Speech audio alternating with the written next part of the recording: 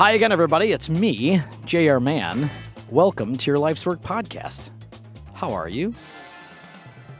I hope you're well. Thanks for joining us. We are in part 2 of the big marriage seminar thing that I'm doing here. Series. It's a marriage series. Listen to me, man. Any good spiritual director is going to have a marriage thing. Okay, so that's how you can separate the good from the bad. All right. Next spiritual director you see, pin him up against the wall. Pin her up against the wall. Do you have a marriage thing, man? Because you need one. I love working with couples. There's no doubt. In my practice, as I fold my glasses and you hear that, I love working with couples. It's one of my favorite things to do. I love the exposure that happens when couples not only face themselves, but face one another in opposition and expectation as they learn to love, as they learn to be married. It's one of my favorite and probably most gratifying things that I do. So if you're out there and you need a little with your marriage and you're looking for a guy to help, you can hit me, jrman.com, jr@jrman.com. The numbers and all the appropriate ats are on the big websites, and I'd be more than happy. And also, before we get nutty, if you're getting married and you're looking for that, pre-marriage series or just a little pre-marriage hit, going into the marriage, kind of the discovery of the two of you going in. I also do that. I do a 4-week deal, and there's several couples that I've taken through my little 4-week thing that it's very, very gratifying to watch people kind of come alive and understand their spouses pre-marriage through these things. So just hit me up if you're getting married, and we can take care of that. Part 1 of this bad boy. Last week we dealt with how to be on the same page and how to deal with your fear. If you haven't heard part 1, stop this, man. Go listen to that first, because that's going to be so much better than anything I do today. I'm just kidding. Part 2 today: learning to love and learning to be married. Learning to love and learning to be married. Next week we're doing. You won't want to show up next week. Next week, Diane is going to join me, my wife of 26 years. We're going to talk about opposition and oppression and expectations. Right? Who the hell's going to look forward to that? You can hear my wife talk about all the ways I've oppressed her or opposed her. And certainly you can hear all my whack-a-ball expectations that I put on the marriage. But we're going to be talking about that, because those are 2 big things, frankly. All right, today, learning to love, learning to be married. With everything that I said, I just want you to know you can go to Amazon or any bookstore and find 5,000 books on marriage, or you can just Google good practices to be married, and you'll find them. You'll find a whole litany of shit on the internet and at the Big Borders bookstore. I am a super practical guy. So in my spiritual direction practice, and I don't mean practice like people are coming and going. Like, as a spiritual director, I have a spiritual practice in spiritual direction. And in that, one of the things that I quantify with people is that I'm super practical. Like, I want to know stuff. I don't want an esoteric practice. I don't want to be sitting in the middle of the woods with my legs crossed and my hands, thumb to middle finger, with incense burning in front of me, hoping that something happens. That's not me. I like doing that, don't get me wrong. I love my stillness. I love my silence, particularly in the woods. But I'm looking for hey, what do you do? When Jesus says, love your enemies, I'm the guy that raises the hand in the back and says, that's great, but how do you do that? Because I don't like my enemies. And Jesus, asks us. When Jesus gives us the Beatitudes in Matthew 4, 5, 6, there's a lot of stuff you want to know why. And if you go deep, particularly if you go deep in the scriptures, right? Or particularly if you just, as an act of contemplation, sit with some of those scriptures or sit with your everyday life, you're going to get the practicality. Like letting go, for the record, like when you say, okay, Jared, how do you let go? And I know you say it like that. I would say letting go is a real act of learning to not only love yourself, but then to have the humility and humbleness that comes along with understanding your limitations as well as your strengths. That's letting go, like letting go into that stuff. That's what letting. And what does that look like? Well, it looks like you take the edge off your fear and you take the edge off your ego, and you let a greater power come in and snap your life back into some kind of matriculating understanding. Like, I don't know, God. Stuff like that. So this is practicality stuff. I'm doing practicality. I've been married 26 years, and I'm doing practicality stuff. So when I say learning to love, we're going to learn how to love. I want you to know that that's our job. That's our job. There's a guy, Paul, in the Bible who says what we're really doing is transformation, and we're doing that as we learn to love, right? He also says Christ is the greatest thing in us. And when he says that, we're really talking about the essence of being alive, right? New life, new eyeballs, new ears. Jesus says it as born again, right? But, again, Christians do a real shit job at helping you into what that means, because we usually fashion born again as behavioral structures and behavioral nonsense. If you don't behave a certain way, you're screwed. That's not it. We're looking for a new consciousness. This is what Paul says. We're looking for consciousness, y'all, awareness. So when we're learning to love, we're talking about two things in consciousness. How do we receive love? And how do we give love? So I'll ask you right away, how do you receive love? Now, we're talking about marriage. Now, there's two ways you can take that sentence. One is how it's coming at you. Like, what are you seeing people doing as they're giving it to you? And then how do you take it in? Do you stop the flow? Do you limit the flow? Do you ignore the flow of love coming into you? Do you welcome it?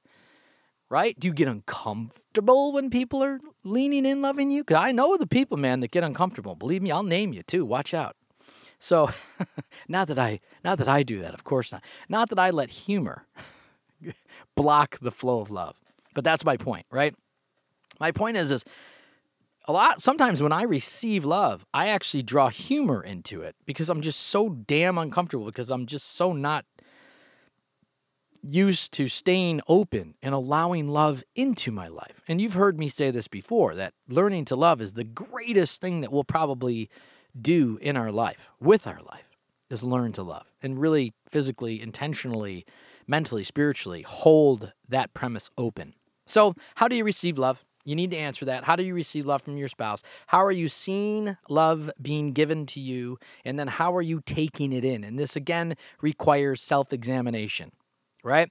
So, like, if your spouse is, like, saying to you, like, hey, I have a hard time talking to you, or you don't share your feelings, like, I want you to consider how you're receiving that love. I want you to consider that, because it could be just as easy as you just kind of deciding at some level that you're going to listen greater, right, and share more. And, again, those are practicalities. How do you give love?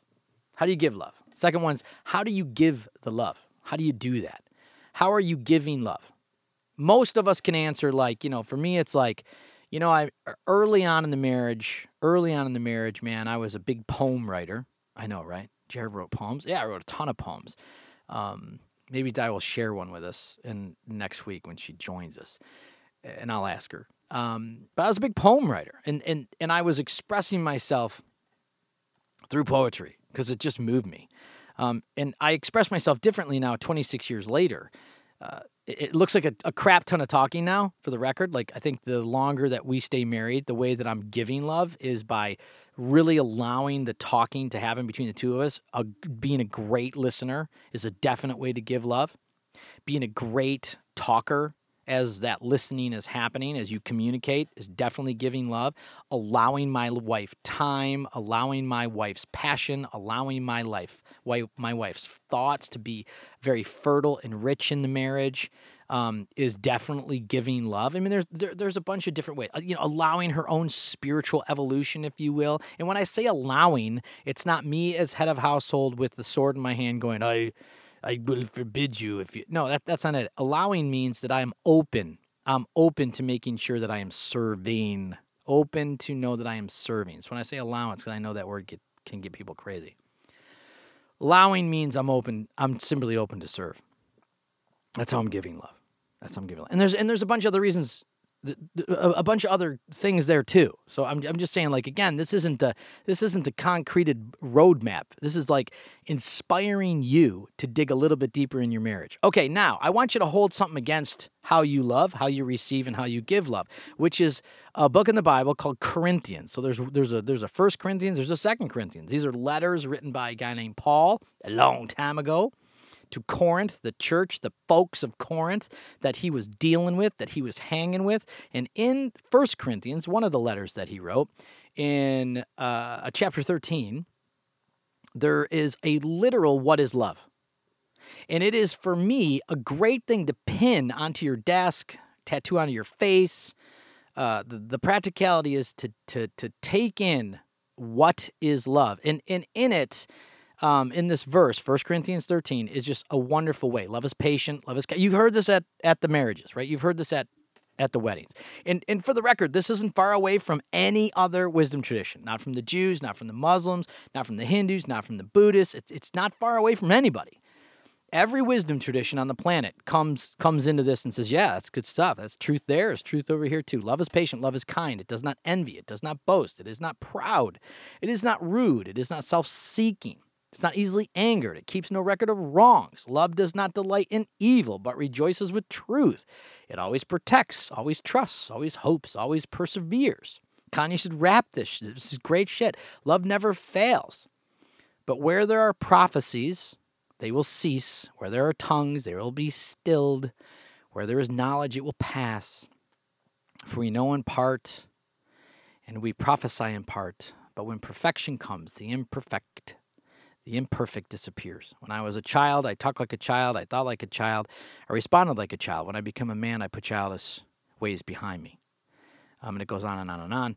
And love never fails. So listen to me. I want you to hold that verse up against how you are moving in the marriage, in each circumstance, in each conversation, in each argument, in each opposition, in your expectations. Did I say fear? I think I said fear, right? I want you to hold that. I want you to hold that up against. And as you march through your marriage, check in with that verse, man, and be as honest as you can. In fact, I'd pull that verse out with your spouse every now and then, too. What, are you crazy? No, I'm not. I'm just telling you. This is a great way to take a guided piece of wisdom from a scripture that just makes sense. This 1 Corinthians verse doesn't preload itself with any stupid controversy. It's just plain Jane. This is what it is, and you can hold it up against your own movements in the marriage. It's just good, man. Okay, so the practicality. Keep yourself vulnerable. So remember what I'm talking about. Learning to love, give, receive. Receive, give. Practicality. Keep yourself vulnerable in your marriage. Keeping yourself vulnerable in your marriage, which means if you hold that verse up that we just talked about in your marriage, you're going to have a reason to talk.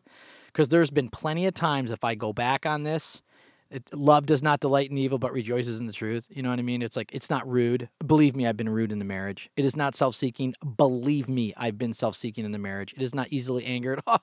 Believe me, I've been angry in the marriage. It keeps no records of wrong. How many times have you point out the wrongs of your spouse? Come on. How many point back into the marriage like that? But that's what I'm talking about. When you keep yourself vulnerable and open, that's the practicality. To be able to tell on yourself as you hold that verse up against your marriage or up against the movement of your marriage. And this is just one verse. There's a billion other verses about love in the Bible, for the record. A gabazillion, okay? You can hold me to it. If I was writing a paper, a dissertation, theologically, I would say gabazillion. So keep yourself open, vulnerable, open and vulnerable.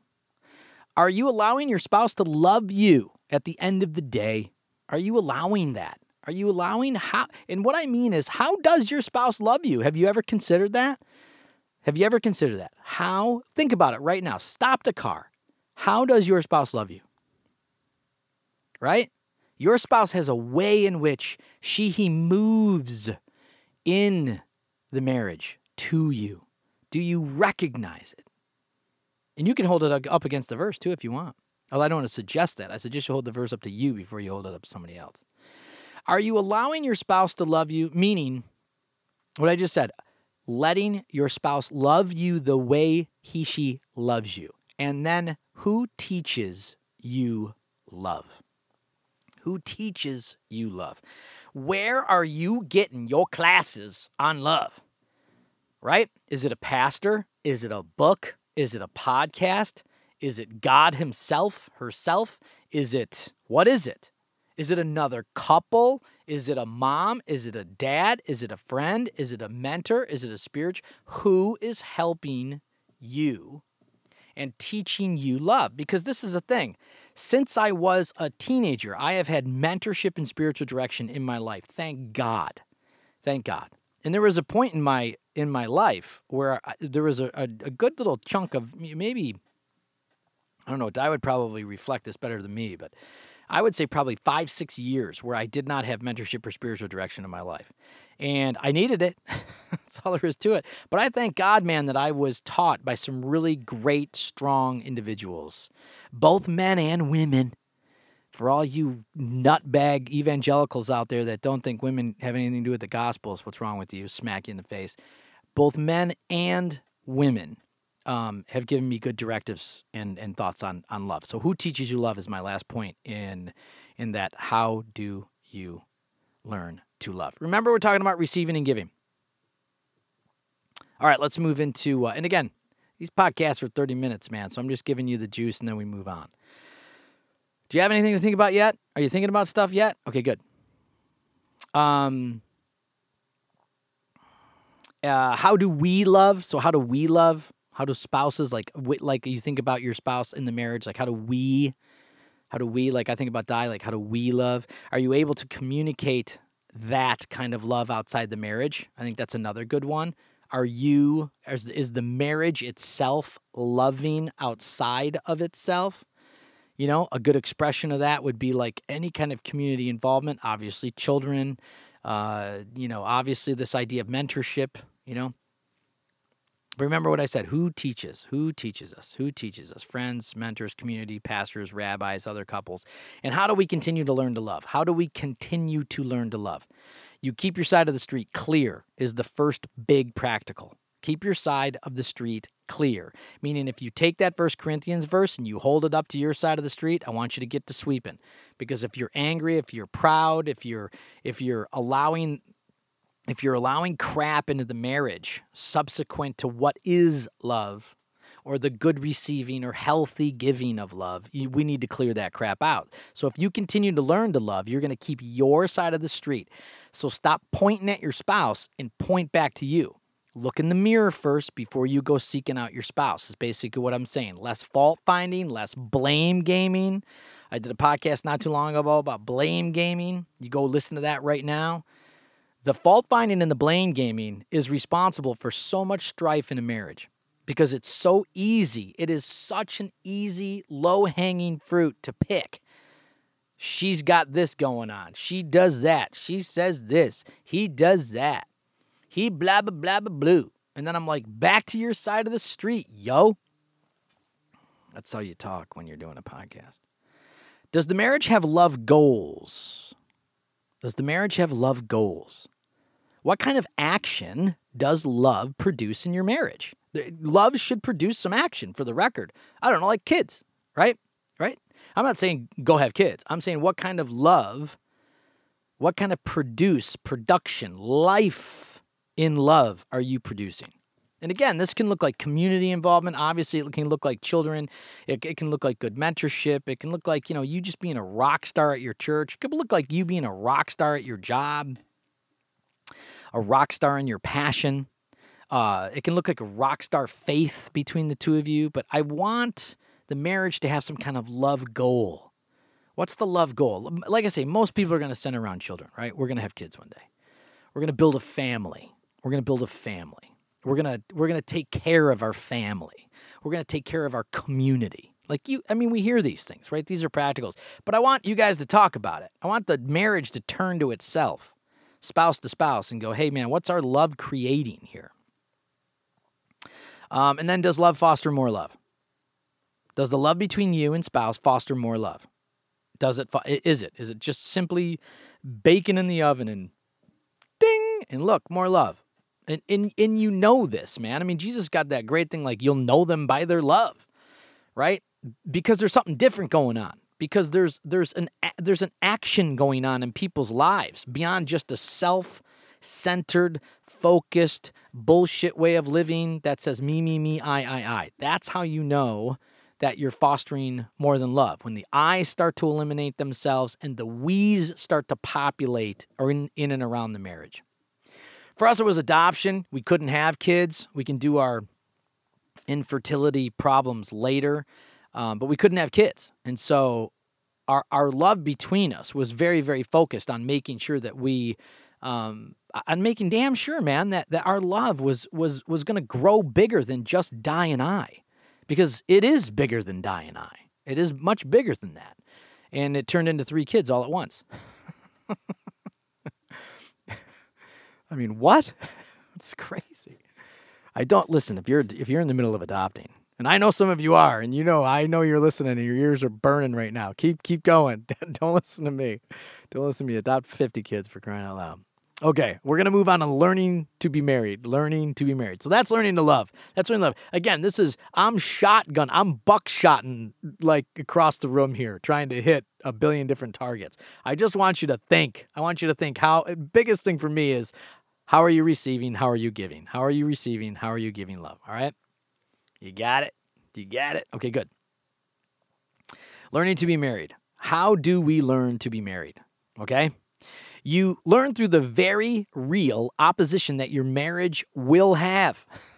Having a good marriage isn't a thing you simply hope for. It's something you work for, okay? You will communicate for it. You will learn it. Let me say it again. You learn through the very real opposition your marriage will have. Having a good marriage isn't just a thing, okay? Oh my gosh, we don't have a good marriage. It's not, we got a great marriage, thank God. It's like we got lucky. It's like we rolled the dice. Oh, thank God. No, man, you work for this. You work for this. You will communicate for this. You will learn to have it for this, right? And you learn by talking. You learn by constantly communicating. You learn by taking each circumstance and each oppositional understanding or each expectation, which we're going to talk about in circumstance, and really threading the needle with it. So you got to be willing to talk. Remember, we're talking about how you learn to be married. You got to learn to talk, and you got to be willing to do the talk. You learn by identifying your wants, needs, and desires in the marriage. Now, there is healthy and unhealthy wants, needs, and desires. I desire us to be drunk every night, right? That's not healthy. I know that for a fact because I desired that at one point in the marriage and it just didn't work out. I desire the marriage to foster more love in the community. That's a thing. All right? But I want you to consider your wants, needs, and desires in the marriage. What do you want from your spouse? What do you need from your spouse? What do you desire from your spouse? And let me tell you something. Desire is not a dirty little word. Because when you're in the bedroom and you're sexually charged, man, there's some desires in there, right? But you need to talk about those desires as well, because some of those desires can get a little nuts. But you need to identify them, right? Right? You learn by forgiving. You learn to be married by forgiving. The more you forgive your spouse, the more longevity you will have in your marriage. That's plain Jane. So early on in your marriage, man, I'm suggesting you grab 50 books about forgiveness, or you hunker up to spiritual direction and you really start understanding what forgiveness as a movement in you, as a practical understanding in you looks like. Ways to keep learning. Keep marrying your spouse. Like you move to the marriage, and I'm not just talking about the day. I'm not just talking about the day you got married, but you keep the commitment alive. You keep reasserting this commitment you have. You serve without expectation. You love without wanting anything in return. You stay focused on the health of your spouse, body, mind, and spirit. This is you continuing your commitment in marrying your spouse every day. You celebrate the marriage. And I get it. Celebrate the anniversary. Celebrate the traditional celebrations of a marriage. But more than that, I want you to celebrate as you allow people to know you are a married couple. Did you catch that? You can celebrate your marriage by letting people know that you're married. And again, this is not a banner on the back of your car with like 2 hands and like a lace thing over it that says, "We're married." Right? I'm not talking about that. I'm talking about the idea that you are committed to one another, committed to one another's well-being, spiritually, mentally, physically. That marriage has a grip to it and fosters love, because it is truly one of the greatest unions that human beings can possibly do with their lives. What are other unions they can do with their lives, JR? I don't know. We'll talk about that later. I'm just saying stuff. Allow the marriage importance among your community, your friends, and your kids. Allow it importance. Allow your marriage to have seriously, man, a reverence to it. Allow it to have don't just simply, be married as a construct of like it's boring or we're married. Listen, give your marriage a sense of reverence, man, as often as you possibly can. And yes, you're going to hit seasons where that's not necessarily true. So, just be careful with that. Mentorship is huge. Your marriage needs accountability outside the marriage. Do you have any accountability outside your marriage? Do you have mentorship? Do you have marriage accountability? If you don't, I suggest right now turning this podcast off and go do it. Kids. We will talk more about kids between me and my wife. We're going to talk a ton about kids because kids is definitely going to be a little piece of the marriage. Even if you don't have them or even if you don't want them, I want you to hear the because I know I have a bunch of couples that don't want kids, and I get you, I feel you, praise the Lord, the whole 9 yards, but I want you to hear it anyway. Kids, we'll talk more about it. But I want to tell you something. Some of you think that the children are your marriage, and that's not a thing. That's not a thing. Kids should be an extension of your marriage, not a dominant force. Not a dominant force of your marriage. They should be an extension, not a dominant force, and we're going to talk about that more in another episode. What if one spouse stops learning, JR? What if that happens? Well, unfortunately, that's a reality, right? And there are going to be seasons where the two of you connect as a way of learning. In other words, you are focused and central and have a reverence for the marriage and in a real beauty and awe in the marriage. But there's also going to be times, man, when it's it's dog days, man, and go easy and go low. And I really don't want to think as much about the marriage as I need to. And that's just a reality. That's just a reality. One of the other episodes we're going to talk about leaving the marriage, and this comes into play, but we're going to talk about that later. But there are seasons, and you must be patient with one another. You must be prayer-filled, and you must have guided support in and around those seasons, which is why I talk about mentorship in your marriage. You need people structurally as you learn to be married around you, because when you hit a season where your spouse isn't as interested in the marriage, that you're going to need people at the table. And I'm not talking about people to the table that's going to hold everybody's feet to the fire. That's not what I'm talking about. I'm talking about people that are going to be able to come back and ask you those big questions about how you're receiving and giving love. And or just keep you patient for your spouse to, check in again, if you will. Because I know there's a few of you, man. And I know I work with a few of you whose spouses are just just not connected to the marriage right now. And you got to be patient and you got to be prayerful. Jared, can I get a divorce? Well, listen, we'll talk about that too. And divorce is a thing. It's not that it's not a thing, but we'll also talk about that. But my point is I want you to be patient if one of you in marriage is just not as exercisable or exercising the marriage. But it's why you need strong mentorship. All right, good. Listen, good people. All that stuff is a stuff for you to chew on and to gnash on. If there was, a couple big things in this podcast that I just want you to take away from is one is that question is how are you receiving and giving love in your marriage? I want you to be able to think about that 1 Corinthians 13 verse. I really do. Share that. Listen, don't just listen to it at the marriage thing. Like really talk about that between the two of you as much as you possibly can. Hang it on the fridge. Right, hang it on the bathroom mirror, maybe. Get the juices flowing in there. Another thing is this accountability or this mentorship in marriage. A ton of you I work with don't have any kind of support in that. And obviously, if you work with me, you've got my support that way. But I'm just saying, beyond the spiritual director, you need other folks, man. You do. You need people in your life. Maybe your mom and dad are married 60 years. Oh, but Jared, I don't want to talk about my mom and dad with my marriage.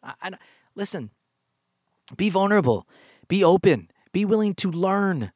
Be willing to learn. That's just another big one. Be willing to learn to be married. And again, this reverence thing, I can't stress it enough because, and we're going to talk about this next week, but there was a point in my marriage, man, where I just did not have any reverence for it at all.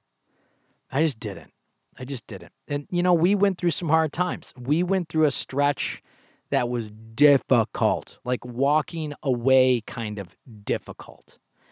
And we're still here.